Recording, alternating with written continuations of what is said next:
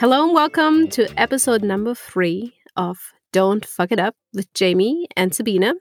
Today we have a beautiful guest, Stephanie, and Jamie will do a little introduction to Stephanie, who she is, and what we are going to do today. So stay tuned and tune in. Okay, I feel like you've stalked her enough. You could probably introduce her just as well, if not better, than me with all the current events from Instagram. That's true. I'm happy to introduce my beautiful friend, Stephanie. And we've known each other for, like 5 years now. Is that right? 4 years, 5 years? Who's counting? I feel like I've known you forever. But Stephanie is a wealth of knowledge on many, many subjects. And what we're hoping that she'll speak with us a little bit today in honor of International Women's Day is her expertise and her experience through voice coaching. So Mindful Voice is a program that Stephanie created, and she really shares this beautiful gift of intuition and observation in a way that allows empowerment in finding your own voice and really powerfully being able to share it in a way that feels authentic and a way that you feel called to share. So Stephanie, I'll turn it over to you because I would love for you to tell us maybe a little bit about where Mindful Voice came from and how you developed the program. Thank you so much. Jamie and Sabina, I first want to say that my gratitude for being here, and I love this podcast. The theme, the title, all of it, Don't Fuck It Up, I think is the most frequently reported inner voice, like self-talk, self-deprecating, self-limiting statement that I get reported by my clients. I can say comfortably, we as human beings have a fantastic ability to imagine what could possibly go wrong. And our internal warning is to not do that. Don't fuck it up. And the invitation of your podcast is really to take that a little tongue in cheek and to say, so the stakes are high. So what? You're still a speck on a pale blue dot swirling in a galaxy that's a speck in the entire universe. So don't fuck it up. Shoulder shrug, wink, wink. So not to minimize anything that we're doing, but to put it in perspective. That is, it feels big. And is it though? Is there anything we could do that would truly alter the course of the universe? Probably not. Would we feel bad? Yeah. But is that temporary? Yes, as all things are. So my work is rooted in that understanding that as human beings, our experience of something is not always in proportion to the reality of something or the true impact of something. I like to quote the statistic that in a broad survey of adult humans in English-speaking countries, the number one fear is public speaking. That is ahead of snakes and death by drowning. I mean, and we laugh and we might say that's ridiculous. But if you think about what we feel most exposed by, not in just our physical bodies, I think snakes and death by drowning speaks to a very corporeal fear, but something about speaking seems to put our souls at risk. And that's the thing that people will recoil from much more fully than they might a snake. You know, snakes are terrifying, but also not as terrifying as putting my entire heart and soul on the line, perhaps. So this leads to what is our greatest fear, really, and kind of the converse of that also being a greatest fear of ours. That our greatest fear is to be heard by other people, and yet our other greatest fear is that we are not heard and that we don't matter. So my work walks that razor's edge of, okay, So you're afraid no one's going to listen to you. And you're afraid someone's going to listen to you. And holding that very tender double-edged sword, or holding that double-edged sword very tenderly, such that we acknowledge the power that we wield with the spoken voice, and we also care for it, hone it, respect it, while also knowing that we won't always get it right. So interesting. Do you, in your work and what you've noticed with your clients, do you feel like it is more a fear of being misunderstood, of not being able to clearly and powerfully articulate what it is that you are trying to get across? Or do you think the fear for most of us is rooted in not wanting to be vulnerable, in the sense of maybe showing some of ourselves that might not be popular, or that may not resonate with the audience that we're speaking to? Like, what is the root? Let me tug on those threads, because you asked a very complex question. I want to make sure I break it down appropriately. So the first thing you said was that, is the fear rooted in a worry that we will be misunderstood? And then you said, perhaps it would be that parts of us would not be accepted. And then somewhere in there, perhaps that we might not articulate ourselves well, so that either we're saying something and it's taken the wrong way, we're saying something accurate that's not accepted by the people we're talking to, or that our skill, our expression of what's inside actually doesn't come out. So in a way, we are misinterpreting ourselves. And those are three really big, really different ideas, three different ways to quote the title of your podcast, to potentially fuck it up. Yeah. And I'd say I'm going to step back from there, that the only reason why any of that would happen is some sort of disconnect or misalignment in inward listening, and a simultaneous disconnect or misalignment in the listening of our audience. So if I say something perfectly clear to Sabina and Jamie, but Sabina and Jamie, for whatever reason, are hearing something other than the words I've said, and that could happen for any number of reasons. You could be thinking about a place you have to be next, a worry that you have, a similar experience that you've been through, and also possible that I'm not listening to myself quite deeply enough, or maybe there's something in me that I haven't expressed articulately enough to really wrap my arms around. And if that's the case, then of course anything that comes out of my mouth will be a little blurry, a little fuzzy around the edges. And you can only understand the level of precision that I'm expressing at. You can't be more precise than I'm asking you to be, in other words.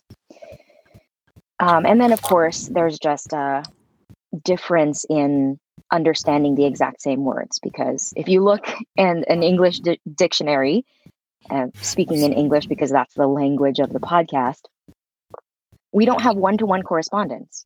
If you look at one word in the dictionary, there's a couple paragraphs underneath there to say what it means, which is to say that there's variability in every word that we're saying. And obviously that has permutations and ramifications as we put words together and make phrases and sentences and, oh my God, speeches. So let's zoom way, way back, or maybe reel it in from all of that variability and say that this is a listening suggestion or encouragement from me to you. Not me to you personally, but from I, Stephanie, through my mindful voice practice to the world at large, myself included, to first listen deeply to ourselves, and then we have the opportunity to hone our observational capacity to others. And this is the beautiful magic of the work that I do, that I don't even pretend to understand, that when I am able to listen inside myself, that helps me listen better outside myself.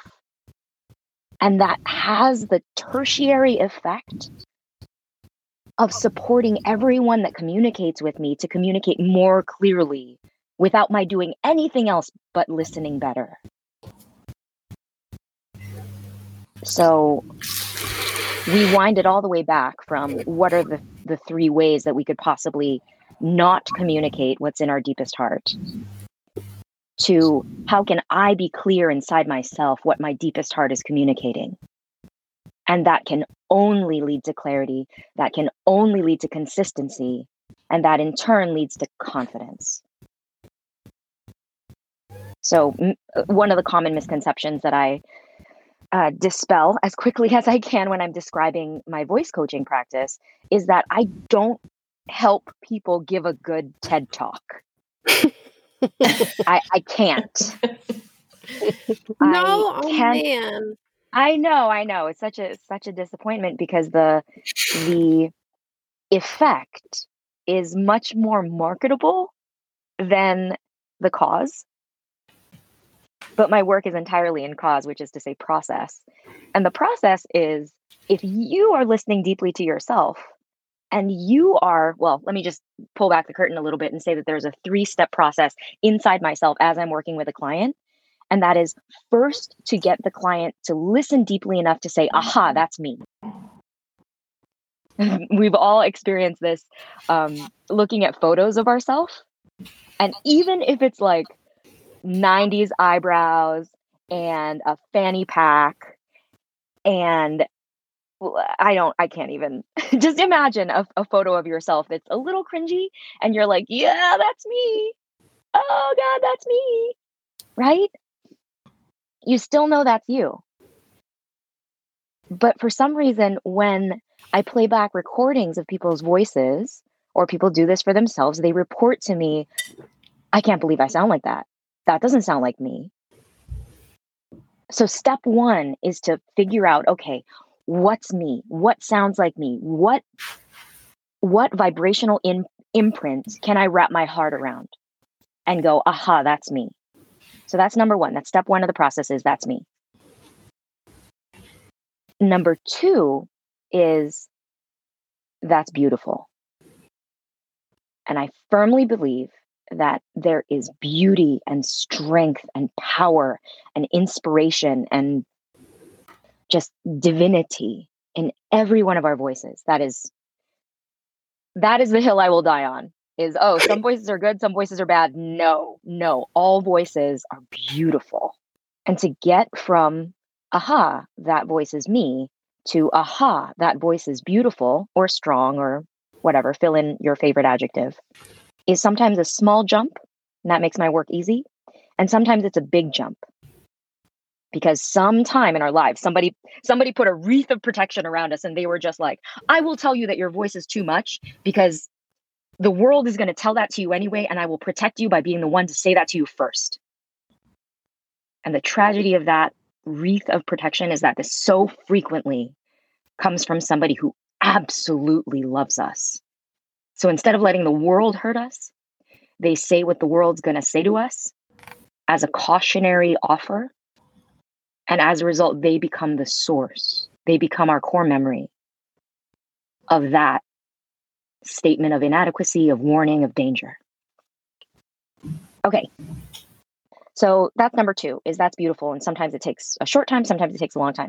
And the third one, sometimes I just have to be honest and say that I don't always get to this place with all my clients.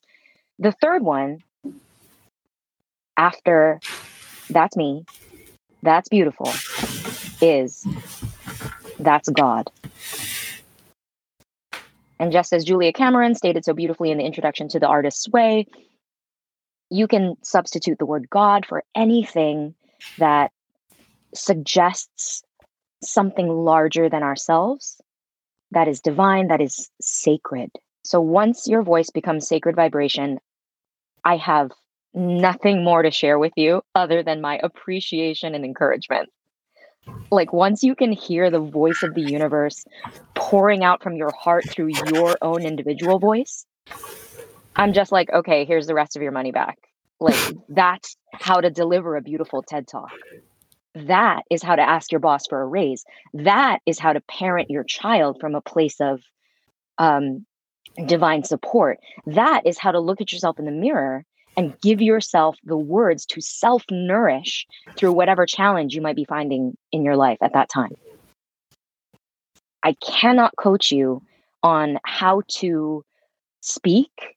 I can only coach you on how to listen. And based on what we listen, what we hear together, how we listen together is how we shape the remainder of the coaching. Then we get into practical nitty-gritty, like, oh, what do you hear? Oh, it sounds like I'm out of breath. Great. Air is free. Take another breath. That kind of mechanical stuff becomes very, very surface and almost funny to talk about. Like, oh, of course I could take another breath. Why didn't I feel like I could? And we can dig into there. So many reasons why we don't feel like we can source ourselves adequately. But that's all secondary to the primary pursuit of finding divinity in each of our voices, out loud, as they are right now. No changes, no compensations, no further coaching required. Wow. I'm completely flashed right now by your explanation. I think this is just all so incredible. And if I have to say something, like, I don't even know where to start, what to say. I don't know how to piggyback back onto that. I cannot articulate the way how you are so eloquently articulate yourself and what you are doing. And I just want to just sit in front of you and just stare at you the whole time while you talk. Because it's like, I'm literally in awe, like, yes, I can not fall asleep, but I can listen to that forever. I feel so blessed. Thank you for saying that. I'm laughing because one of the ways that I integrate companionship and communion, really, that is like soul to soul communication, is by full body laughing. So I hope you can imagine that we're sitting together and I just had a full body vibration via laughter. I love it. To put together all of those beautiful words you gifted me with. Thank you, Sabina. Of course. And I mean, I think the other thing that came to my mind is, well, if public speaking is the worst fear that people have, number one before snakes and, what was it, car accidents? Fear of drowning. Oh, fear of drowning. Yeah, or death by drowning. Really, then maybe there's there should be a really good niche then to become a public speaker, right? Because there's not a lot of people doing it. One would think. The fear, however, is so omnipresent. If you can imagine a problem that everyone encounters, but no one has ever thought could be solved, eventually we start to ignore the problem. It's like a hot day. You're standing outside on a hot day, and it's just hot, and you're dripping sweat. Everyone around you is dripping sweat, but no one thinks, turn on the air conditioner because you're outside. No one thinks, oh, let's make the air cooler. Clearly, this is a problem. This is an inconvenience, at least. Let's change our circumstances. No one thinks that, because that's ridiculous. As soon as I say, yes, you're outside, you're sweating, and why didn't someone turn on the air conditioner? You're like, that's not a solution to this problem.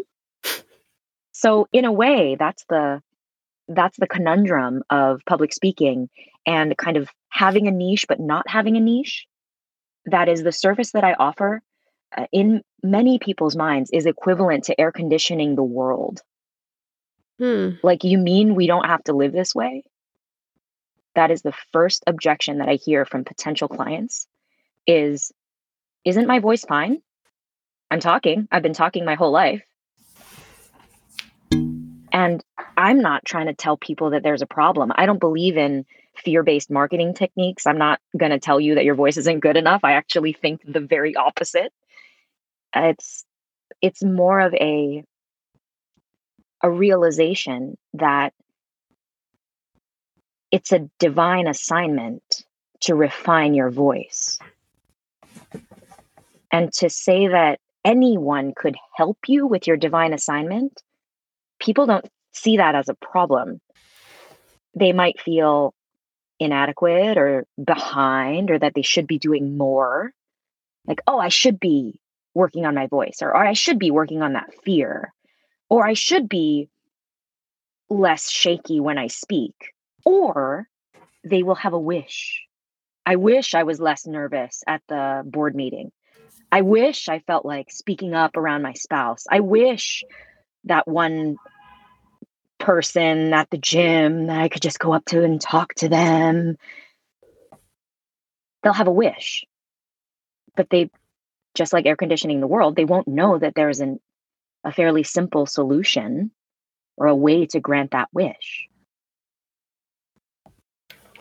So if I had a problem, quote unquote, getting clients, or not getting clients, but addressing that most frequent objection from potential clients, it would be simultaneously telling them that their voice is perfect right now, and then telling them also that any refinement that they do to their listening will automatically refine their voice, will automatically refine and focus their impact on the world.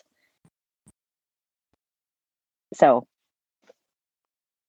I don't know if that addresses the question in your statement there, but that's something definitely that I've experienced time and time again. What I would love to know is if you've ever given a recommendation to the client to do the trick that everybody talks about on TV, movies, does it really help to imagine that your audience is naked? I think that's gone viral because it's so provocative. And it has a lot to do with reinforcing some themes around body shaming and sex shaming. That is to say, if we say that it should make us feel more confident or strong or dominant, perhaps, by picturing the rest of the audience naked, that's to equate vulnerability or weakness or subordinate role with nudity. And I don't subscribe to that belief, and I don't see fit to reinforce it, or that you have dominance because, for same reasons, but without body shaming, but sex shaming. So I think that particular statement, hot take, everybody listening, hot take ahead. I think the reason why that has become so commonplace to recommend is because it tugs on the conditioning that we've all received so thoroughly about how our bodies are something to be hidden. And if an entire audience is showing you theirs, then aren't you safer than them? Yeah, it's just such an odd concept. Like, I don't even know who came up with that in the first place and thought that it would be a good idea. It reminds me of the reason well, there are a lot of reasons why I don't enjoy politics, but we won't get into all of those. But one thing that I really do not appreciate is, rather than standing and saying, okay, I'm Jamie and I'm running for president. I am not running for president, by the way. Please don't take that out of context. But here are all the reasons why I feel this is a good role for me. Here is based on my own merit where I would do a great job and would love your vote, rather than I am Jamie, I am running for president.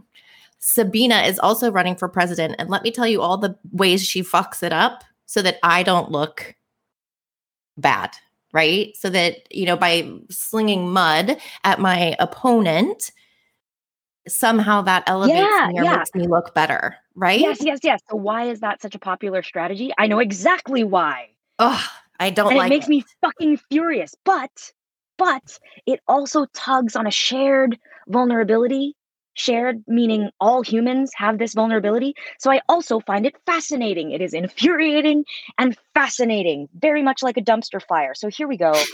This is what it is.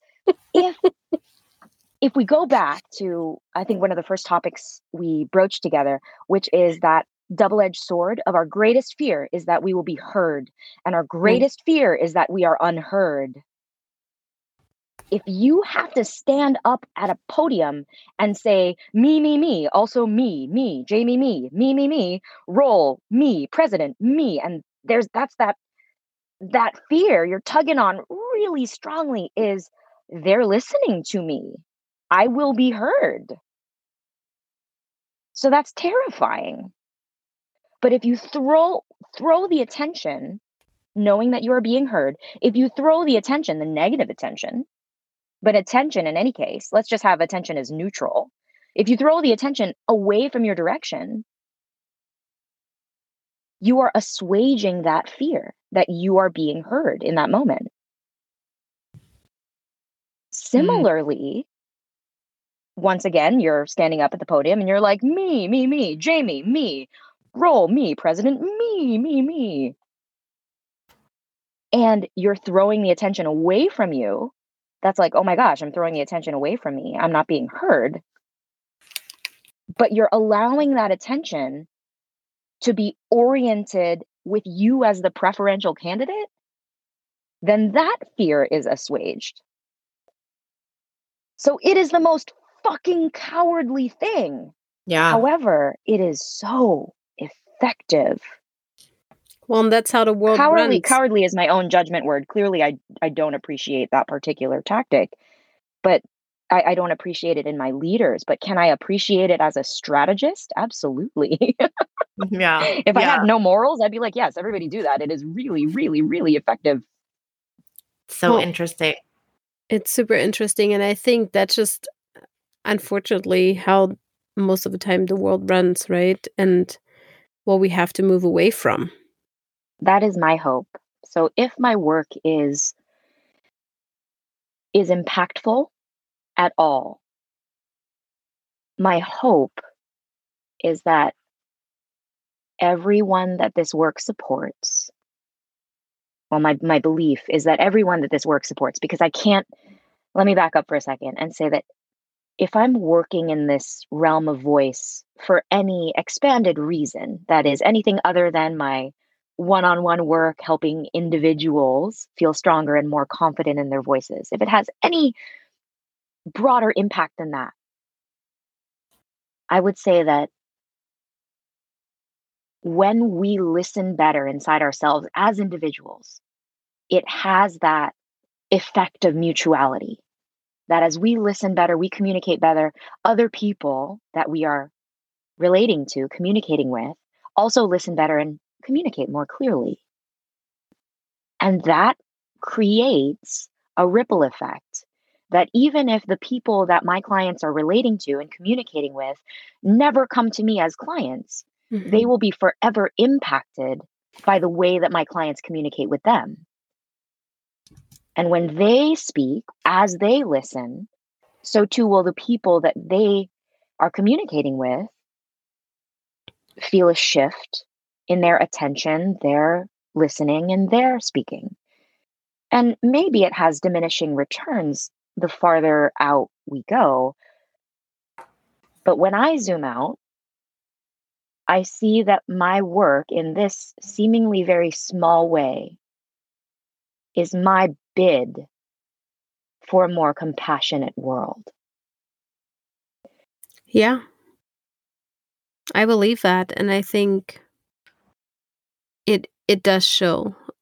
If you make a shift within yourself and your communication, you're also gonna have followers, right? That have seen the positive effects on it and then want to follow and step into your shoes when it comes to communication. So I have seen that in my work as a leader or somebody that is leading a team as well. How it just has a ripple effect on things. And it's really beautiful. And that just gives you more confidence to even speak more clear within your voice and really voice what you want in this life and attractive. And I think once you start doing that, people are attracted to you and not pushed away. Because it is not selfish. It is just a truth. And it's your truth. I got another hot take for us, Sabina. That is, I'm serious. So people are pushed away by the truth. They are pushed away. I'm going to say that one more time. Not ready for it. Well, there are so many reasons to avoid looking at the truth of a situation. Just as a kind of physical surface level example, have you ever gotten a small injury, like you stubbed a toe or you barked your Sure. shin against a coffee table, okay, and you turn your eyes away and you say to yourself, I don't want to look. No, I always want to look. You always want to look? Yeah. Have you ever met somebody whose orientation Of is to course. not look at that injury? Of course. Yeah, there's a really strong turn away, not in all of us, but in some of us. Mm-hmm. There are my mother and my sister are preschool teachers, and some children, I'd say all children really, end up skinning their knee at some point. And the amount of tears that come not from the initial injury, but that come from looking at the injury is the same, if not more. The shock, right? The shock value. Yeah, And it or that's actually me, happened. or our Yuval Noah Harari in *Sapiens* talks about negativity bias, and this is something echoed in the works of, oh gosh, so many neuroscience writers, about how we are the descendants of the most anxious motherfuckers that came before us. That the yeah, the early humans that were blissful and contented ended up dying because they weren't jumpy enough to get out of the way when something was going to kill them. So I've we never. say hypochondriac in the pejorative, just like, oh my God, you're worried about nothing. But it is that very negativity bias that allowed generations of us to survive, which brought us here. So I'm grateful to my anxious ancestors for surviving all of the wild shit that was trying to kill all of us. But I also can lay them to rest, lay some of their impulses to rest when I'm doing something like speaking on a stage, or when I'm having a conversation on a podcast. I can say, the tiger isn't going to get me now. The pestilence isn't going to infect my water now. That mosquito bite isn't going to poison my system now. And maybe that's true, maybe it's not. But I have the privilege now. I can stand on my ancestors' shoulders now and see a little bit further into the distant future, where I can go, aha, the problems of the past, while we can honor them and be mindful of them, don't have to color our present experience. That's the entire function of my executive brain at some junctures, where I just use all of my prefrontal cortex power to just go, there's no tigers right now. This is an email. All of my decision making, all of my quote unquote higher brain function, I just point at, my life is not in danger. Mm-hmm. When all the alarm bells start going off. So interesting when you talk about recoiling from the truth and, this topic, because when this time last year, we were all together for International Women's Day, and it's upon us again. And this year's theme is break the bias. And so, a call to action to do exactly what you said, Sabina, and look.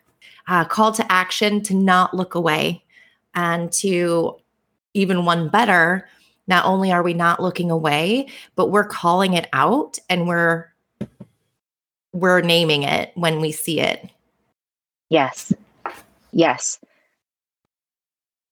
Let us make a distinction between not looking away and fixating. There is tragedy porn all over Instagram right now.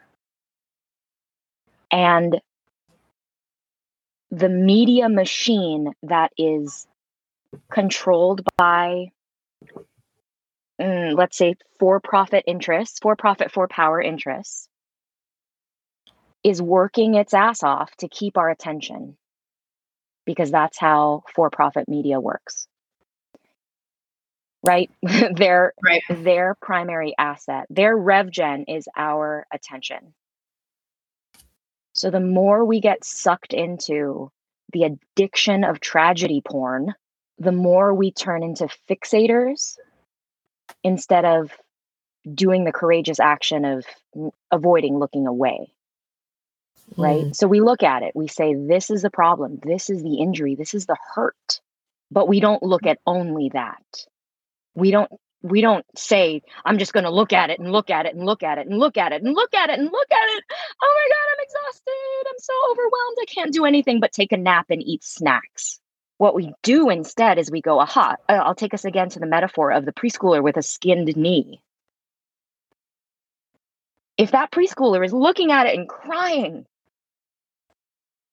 eventually you're going to say, okay, my friend, let's walk it off. And we can all put ourselves in that seat, right? Or in both seats of the supportive adult administering to this hurt preschooler and the preschooler themselves. We can go, okay, we're going to walk it off, my friend. We got to look around. We got to get back on the swing set or whatever. Because the restoration, the healing comes from, yes, assessing the injury, taking appropriate restorative action, but also from doing all the things that will support the healing of that injury. And that's not just physical.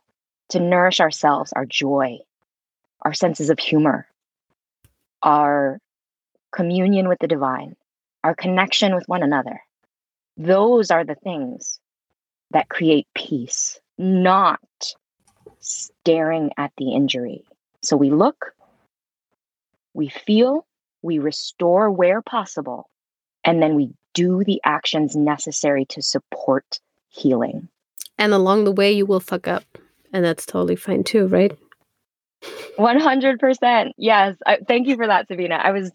I had this thought, and then we went on such a rich discussion beyond when I had the thought. So if I'm going to walk myself back a little bit and say that something else I hear a lot from clients is, oh, you sound so perfect. And there's all this comparison gymnastics that happens when people find out that I'm a voice coach, and it gets very self-conscious all of a sudden. And again, in the spirit of don't fuck it up, actually not giving yourself the opportunity to take restorative action, which is to say, forcing yourself to never fuck it up, which is equivalent to saying forcing yourself to never take action, because action necessarily causes impact, both intended and unintended, i.e. fucking it up. Yeah. Mm-hmm. If you never give yourself a chance to unfuck it up by fucking it up in the first place.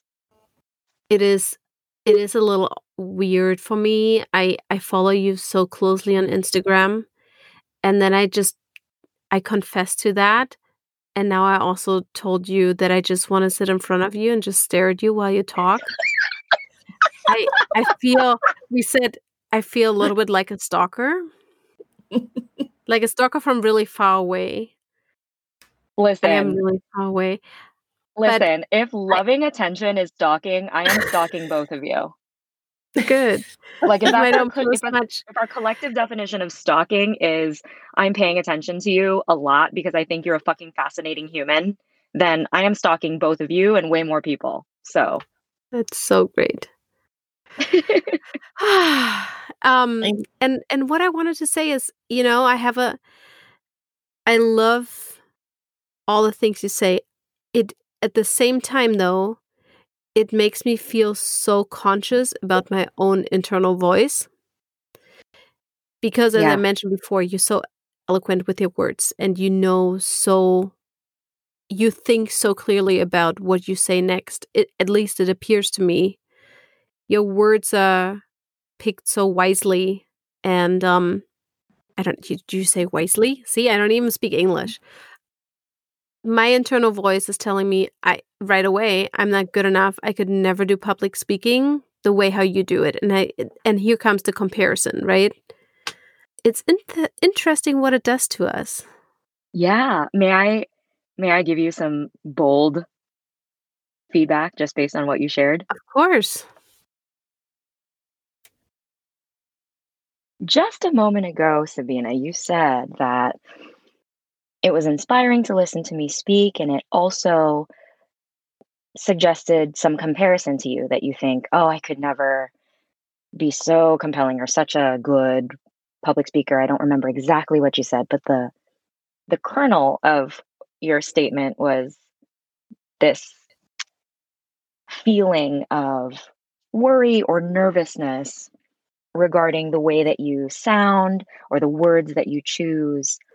And just in that statement of purpose, focused through the lens of this podcast experience, you delivered a perfectly clear, open-hearted, powerful statement from your heart. So just to tug on that thread a little bit, what was the feeling inside yourself Oh, that's like as you were speaking? that's really clear. It's like you're sitting on a warm fireplace with a coffee in your hand, or a matcha in my case, and just feeling really comfortable. Feeling really, really comfortable and feeling really warm inside. So, Okay, and let's that go is with that. And mhm. what is the relationship you have with the words you are speaking? Once again, that's your purpose with the experience of this podcast and everything that supports its production. It's, you have to repeat that. I can't even Yeah, process yeah. all those words. Yeah. So let me make that was my fault for making a No, no, no. complicated question. I'm trying to be very simple here. And what is your relationship to what you just said about your life purpose in this podcast? What is my relationship to this life purpose? I'm not fully married to it yet. I'm still trying to figure it out, right? But I feel like Okay, let me try a different question. it's a really loving relationship that I have with myself right now when I speak that Say truth. that again. I have a loving relationship with myself when I speak my truth. What?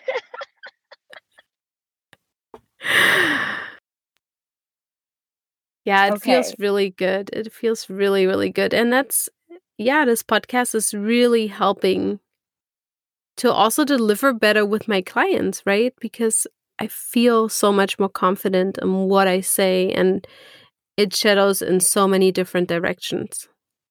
Okay, this is solid gold right here. So that sitting by the fire with a warm cup of matcha, totally safe, cocooned almost in a sense of warmth and safety and groundedness and nourishment. What you are feeling there, what you just described, is that loving relationship with yourself and that connection you have to your inner truth and the support, the nourishment, the power that that gives you to deliver the same with your clients. Wow. I need to write that all down so I don't I mean, forget if it. only we were recording. So Yeah. the thing I'd like to highlight for us is that in those comparison gymnastics we were just talking through a moment ago, where you said you're listening to me, I sound a certain way, you're evaluating that according to a particular set of standards or expectations, and you're saying, I feel like I come up short. Yeah, like I, Sabina, feel like I maybe my English or my word choice or the way that I speak, maybe not comparing well.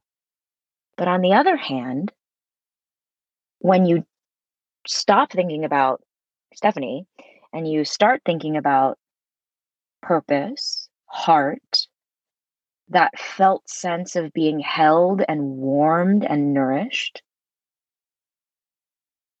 everything came out beautifully. And Yeah. I'd make this further suggestion that it's not necessarily the comparison, although comparison is a killer. We know that. As soon as we focus outward, we activate our negativity bias. Mm-hmm. That's just facts. As soon as we focus outward, we know that outward attention to the outside world means that we're scanning for danger. That's what we're doing. That's Mm-hmm. not an option. That's just what we have to do because we have evolved to be this way. However, when you turn your focus inward, when you listen deeply to yourself, then of course, everything that you say comes out quite clear. I'd take that a step further and say that you've had the length of this conversation, just a few minutes or an hour or whatever, to rehearse feeling nervous or worried or comparing, right? Mm-hmm. But how long have you had to listen to yourself and be in conversation with yourself, in loving, open, spacious relationship with yourself regarding this podcast? Only a year. In other words, how long has that conversation been going on versus the conversation you're having about comparison with me? Yeah, that's very true. That's How a long would really you new say? feeling. Well, Yeah.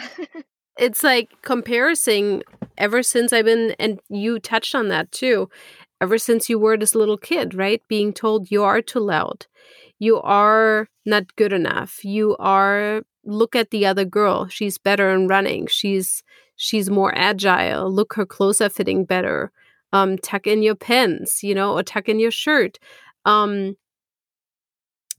Like all those things has been going on for so many years, as long as I can think, probably. And always compare my parents did that. It's like they would compare me with other children, or even they compared themselves with other families. And the loving talk and the loving relationship that I've been having with myself really has only been a year. Even I know I've been working on that for a really long time already, probably for the past 10 years. But for the last year, since I've been having those different dialogues, it is something that I have, how do you say, like really cultivated within, or I really lived in my truth, so to say. Beautiful. I have a different perspective, if you'll allow me to come at Of it course. from Yeah. a different angle. That is, I am a pretty new entity. You and I are just talking in real time for the first time in this very podcast. So any connections or comparisons you're making between you and me are novel. They are invented on the spot. They are brand new in the world, or in your mind, or in this conversation, as of a few minutes to an hour. And even though your history with comparison conversations has been throughout your entire life as a protective intention from your parents, this conversation just with me is just in the last hour or so.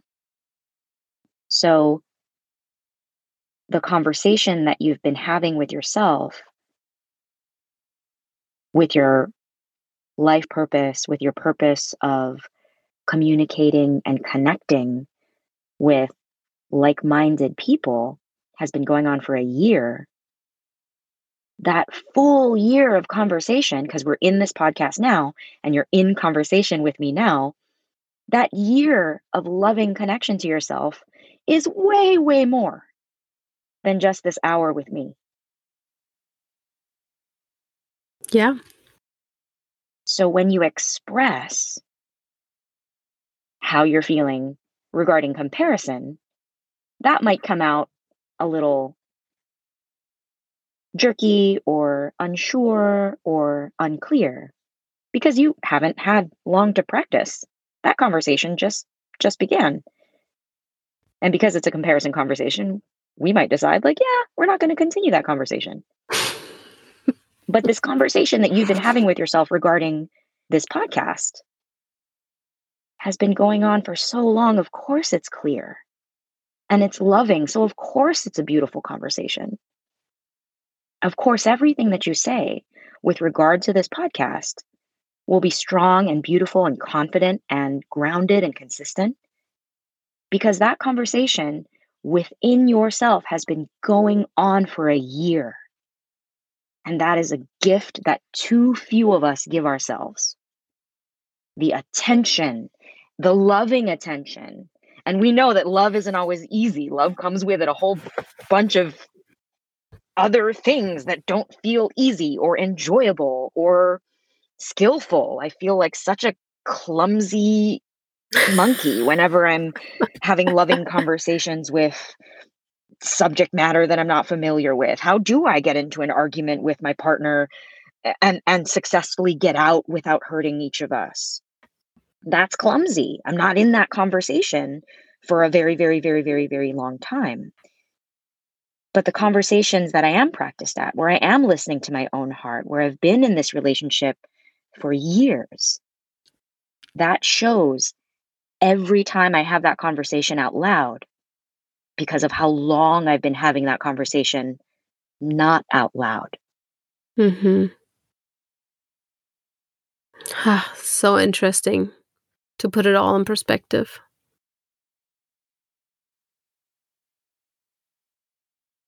To be fair, I kind of get that a lot with, oh, you speak about voice so well. And the thing that I kind of want to grab people and shake them and say is, well, I freaking hope so. I've been thinking about this for 25 years, Like, if I don't sound clear and confident and consistent in my perspectives on voice, then gosh, what was I doing for 25 years? Anything that you've been doing for 25 years, you probably got a really strong statement about. Whether that's easy breezy, like this is how you close a plastic bag, or this is how you tie your shoelaces, or this is how you do your hair. Anything that seems kind of mundane and silly, anything that you've been thinking about.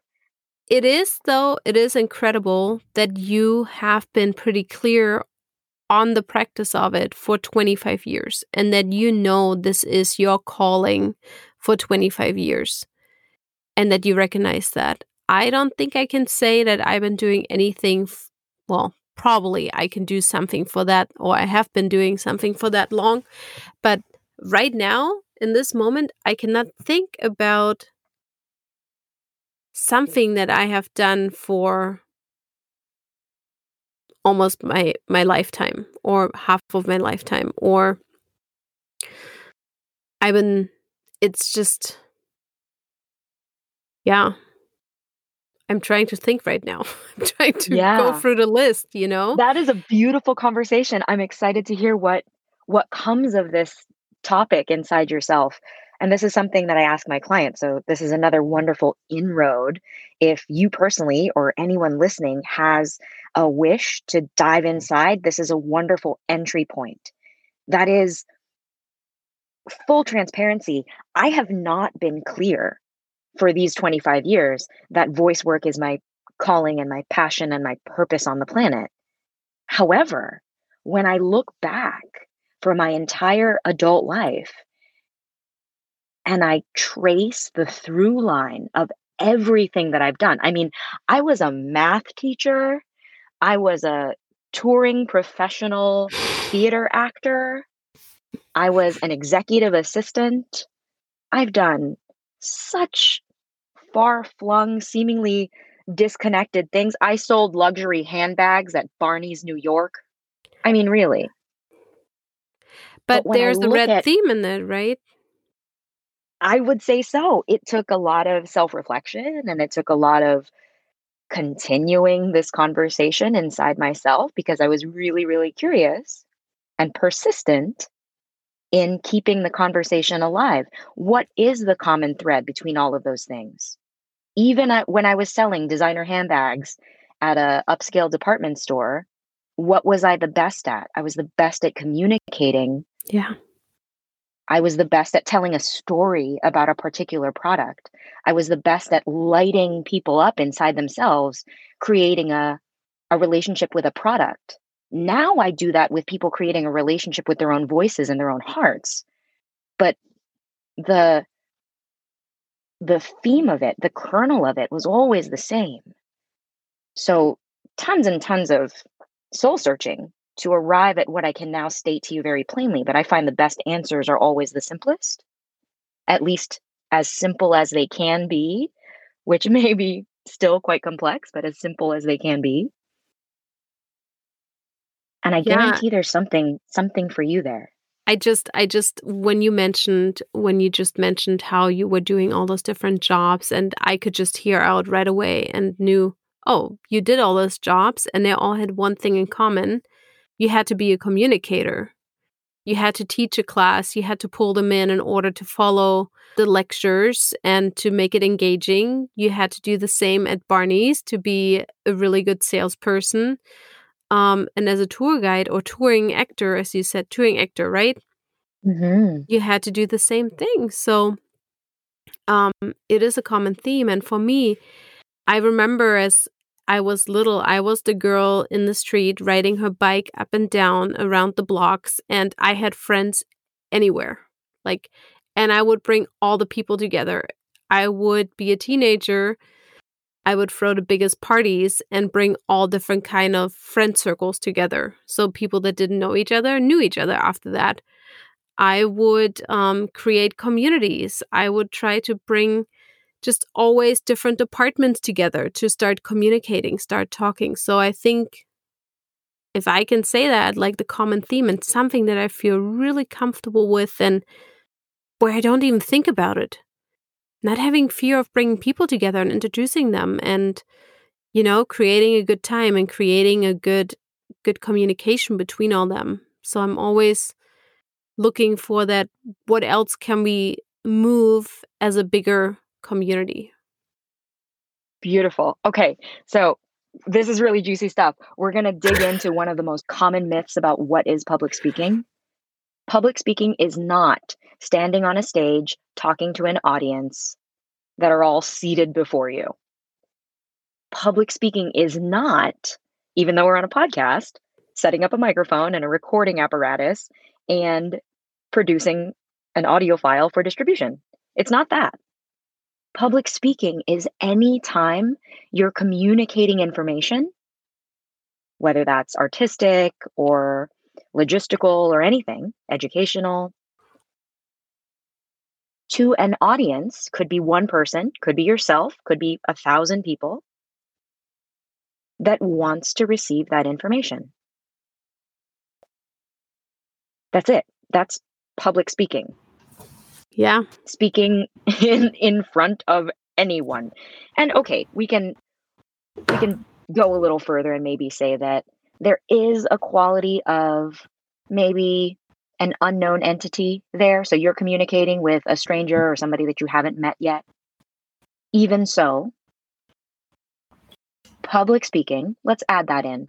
Public speaking is you saying out loud, communicating somehow, information that your audience of somebody that you haven't met yet wants to receive. That's it. Mm-hmm. So as you're saying that you brought people together by having parties, by riding your bike up and down when you were little, by drawing together individuals that don't know each other yet, and maybe in your heart you think of the entire world as friends that haven't been introduced yet. And your job is to be the introducer, the networker, the connector. So your form of public speaking will never be to impress people or to make the battle cry or to win people over. Your voice, your heart, your center in public speaking will be in getting people to know and listen to each other as well as you. I'd say even in the vehicle of you, your speaking is what's going to get people to listen to each other, not necessarily you, although you're the one with the podium at that time. And that orientation, that shift, go ahead. I think you're on fire right now. Go for it. Yeah, you just blew my mind. You just blew my mind because I'm really trying to find my place within this world. I'm looking around for jobs. I'm having a job. I don't know if this is the right job for me. I'm like, can't quite figure out what I'm going to do, where I fit in, what is the next position like. And you just put it right there in perspective. You just said, I'm a connector. I'm not a public speaker. I just want to bring people together to listen to each other, to listen to me while I say it, and to, see the whole world as a friend you haven't met yet. It's just, gosh, how do you do that? This is something that I tell my clients and everybody that I speak to where we come across this topic together. That is, because that's how do you do that is a question I think is a really important one to answer. It sounds a little bit just like a compliment. Maybe I could say, oh, thank you. It's nothing. It's not nothing. It's huge. And you pointed it out. So let's address it. How do I do that? I'm listening very deeply to myself in my own personal practice. I am ensuring thereby that what I communicate is as clear as it can possibly be at that time. It will be clearer in 3 months and in 1 year and in 10 years. But for right now, this is exactly as perfectly clear as I can make it. And therefore, when I listen to you, there is no static. And I'm receiving what you're saying through the clarity of my own channel. It's beautiful. It's just simply beautiful. Stephanie, anything that you want to touch on, talk about International Women's Day or otherwise with the remaining time? Yes, let me noodle on that for a moment. Okay. So, Sabina, I encourage you to have these conversations with yourself out loud whenever possible. Talk to yourself about any of the things that we just dove deep on, you and I. Okay. And listen to the sound of your voice as it comes out of your body. This goes for anybody, but specifically for you, Sabina, with regard to the things you're finding about yourself and your strengths and your purpose. Say them out loud. And there's a difference between what I call a nervous shake and a deep quaver. A nervous shake is, holy shit, I'm saying something scary that maybe my upbringing or conditioning via society has warned me against. And I'm scared, but I am unshaken on a deep level. And then there's a deep quaver, and that deep quaver doesn't often make its way to the surface. You feel it inside your body. And that's when your root is being torn out of its ground. And I can say from my own experience, I won't say who or what or how this all fits into my life story, but I have loved ones who have a deep quaver in their voices because of how much they have denied themselves because they thought they had to. Mm-hmm. And their voice can sound perfectly clear and steady on the surface. But because they are people that I love and have long, long, long relationships with, I can hear it. Also, because I'm a voice professional, I can hear it. So as you have these conversations with yourself out loud about your life purpose, no big deal. Listen for when you feel like a deep shake, that deep quake, that's like, oh, maybe part of a lie that you're telling yourself that wasn't you to yourself, that was definitely given to you. Mm-hmm. Or if it's the surface level shake, which is the indicator of nervousness, And that's keep talking. Maybe you'll cry. Maybe that's okay. And that led me to one more question that I had for you, is because I do get a shaky voice when something is very, very important to me and I have to stand up for myself on that.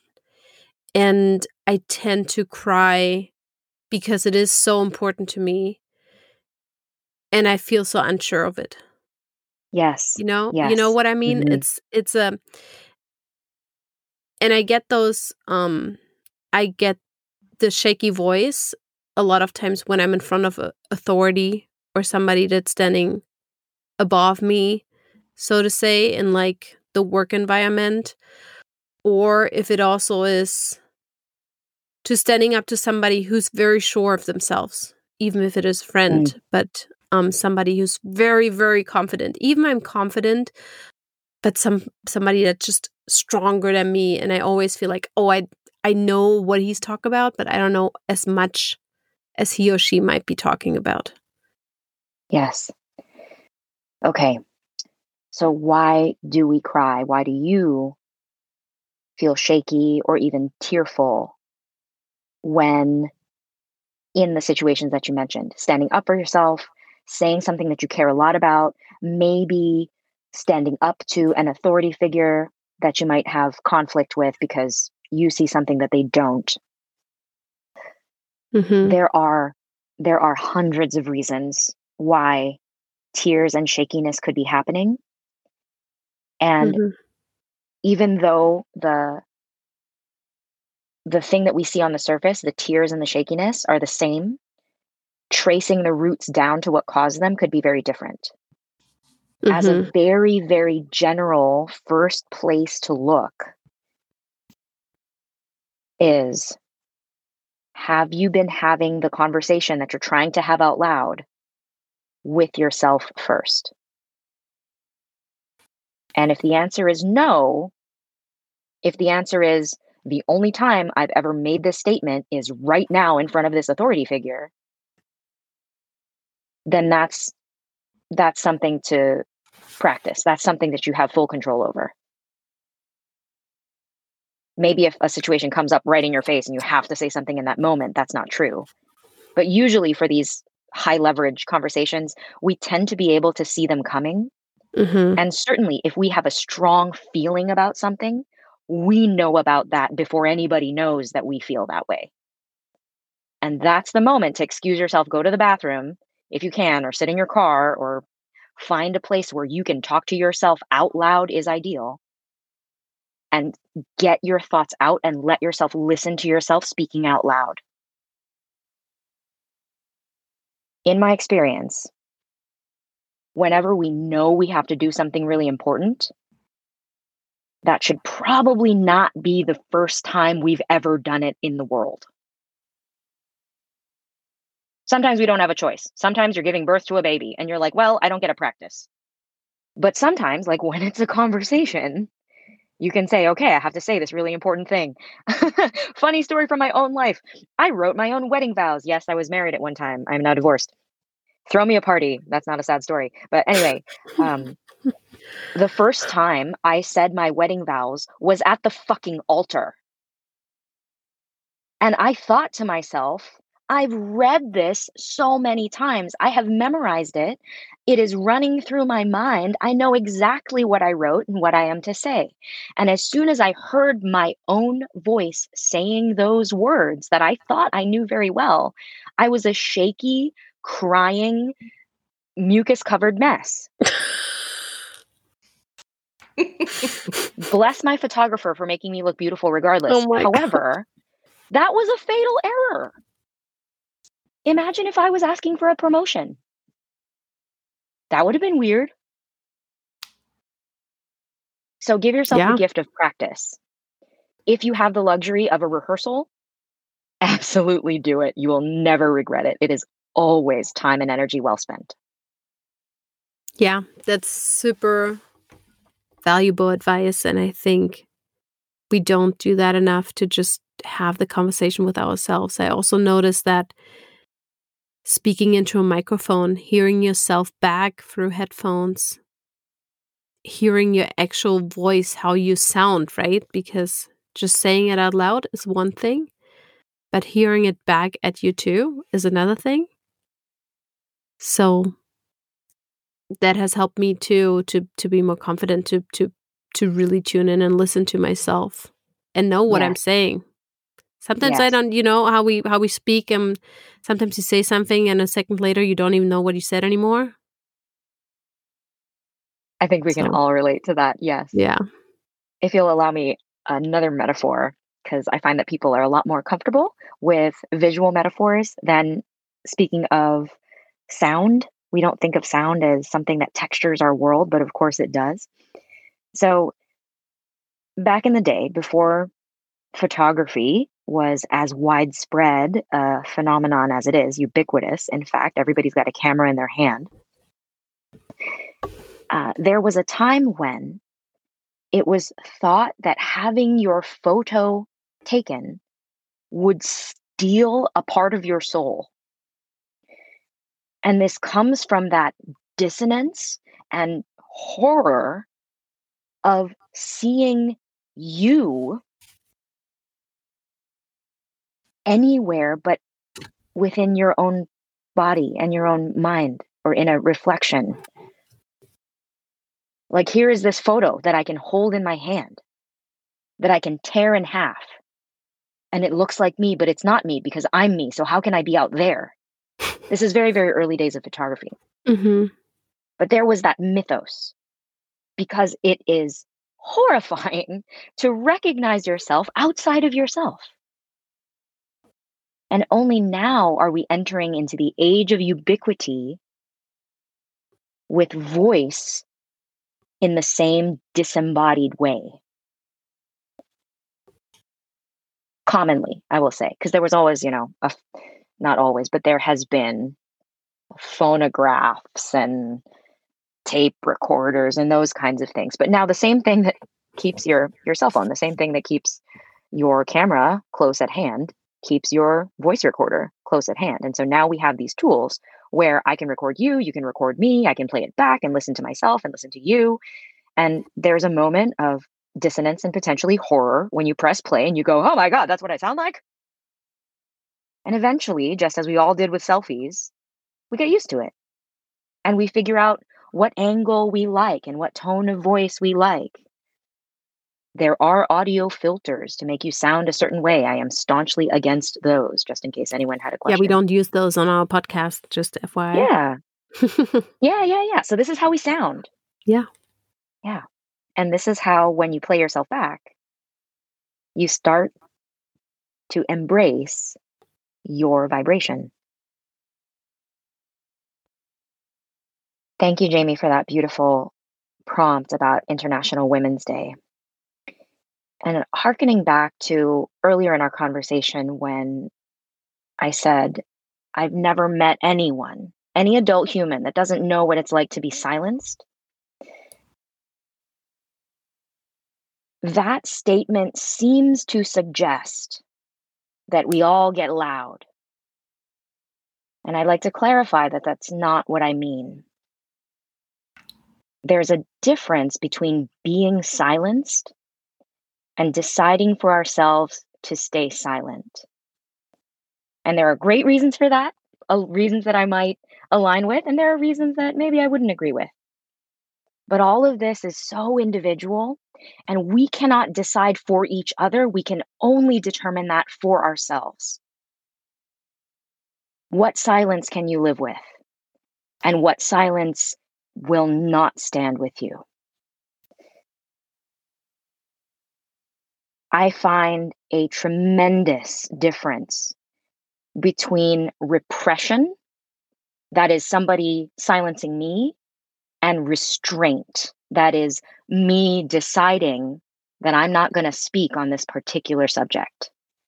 And they look the same from the outside. They both look like Stephanie not speaking. However, for us to truly come into the power that we wield, our birthright as divine vibrations manifest on earth, we must make the distinction inside ourselves dynamically. This changes with every moment of every day. What am I restrained on? Where do I say, no, my voice is not the one that will speak here? Maybe let other voices speak in this space. Or this is where I will break the silence. The silence that was placed upon me, I will break it by the means that I have learned, by the skill that I have honed, by the strength that I will call forth from the depths of my being. I will break this silence. The way we determine between what is repressed silence and what is our own choice and restraint is listening deeply inside ourselves. And that is the work that I can support people to do. But ultimately, the work comes from within yourself. A great place to start is just talking out loud in an environment where you feel like you can say what's on your heart, as mundane or as radical or as frustrated or whiny or loud or meek as you are. If you're familiar with The Artist's Way by Julia Cameron, you know the practice of morning pages. My favorite quote from Julia Cameron is that these morning pages, kind of like a brain dump, you just longhand write 3 pages of whatever pours out of your brain that day. And she says very specifically, these pages are not art. They are just dumping out onto the page, getting out all the static or as much as you can so that you can approach the rest of your artistic life with greater clarity. And I'd say that we can do the same with our voices. Do the equivalent of morning pages, set a timer, 3 minutes maybe, and just talk. Don't stop talking.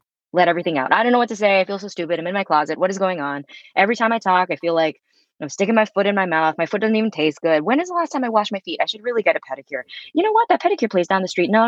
Nobody's wearing masks down there. Should they be wearing masks? Aren't we over masked at this point? You know what? I should get a new mask. When is the last time I did laundry? Are my masks in the laundry?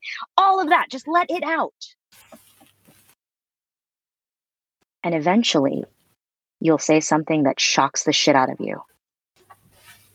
And do it again, and do it again, and do it again. And then reach out to me. I'd love to know what you're saying. I'd love to know what shocks the shit out of you. That's what I've got. That's what I've got for International Women's Day and for every human listening to this podcast. Oh, so wonderful to talk to you both. You really get it out of me. Oh, I love it. When you just started talking like this really fast, it reminded me of Gilmore Girls. How she just always talks really fast. And she says everything that's on her mind. It's incredible.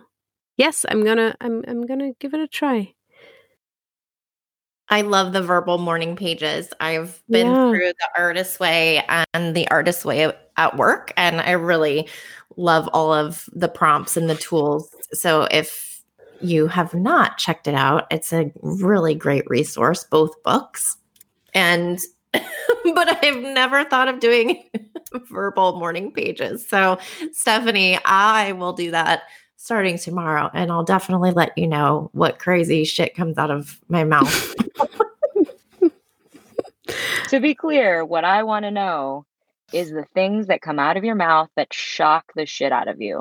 I don't want to hear about your fucking worry about your laundry and you're bragging about your cat and this new nail color that you're not sure matches with your pants. Like, I guarantee that stuff's going to come out too. And I'm not saying that I'm not interested, because I love a good nail color.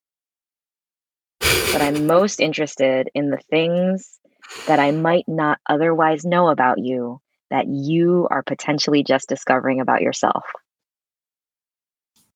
We should keep a tab on it. Recurring theme in the Don't Fuck It Up podcast. You are so beautiful, Sabina. You're powerful. You have such a tremendous way of holding space and making connections. It has been a pleasure and an honor, really, truly an honor to be in conversation with you. And Jamie, you know I love you. you as well. This continued relationship has been a source of consistent nourishment. And I feel just really, really delighted, and to use a British expression, chuffed to bits every time you ask me to contribute what I can to the service you're offering to the world. So to both of you, my huge, huge thanks and a big, big hug. Oh, thank you so much. I'm holding my hands on my heart right now as I'm listening to this, because it really feels like this is such a powerful and great episode for International Women's Day, because we uplifting each other as women right now. And I hope we can do that to many more. Okay. I guess that's our conversation. Thank you again, Jamie and Sabina. It's been a true pleasure. And as we say, until next time, don't fuck it up. Don't fuck it up. You heard it.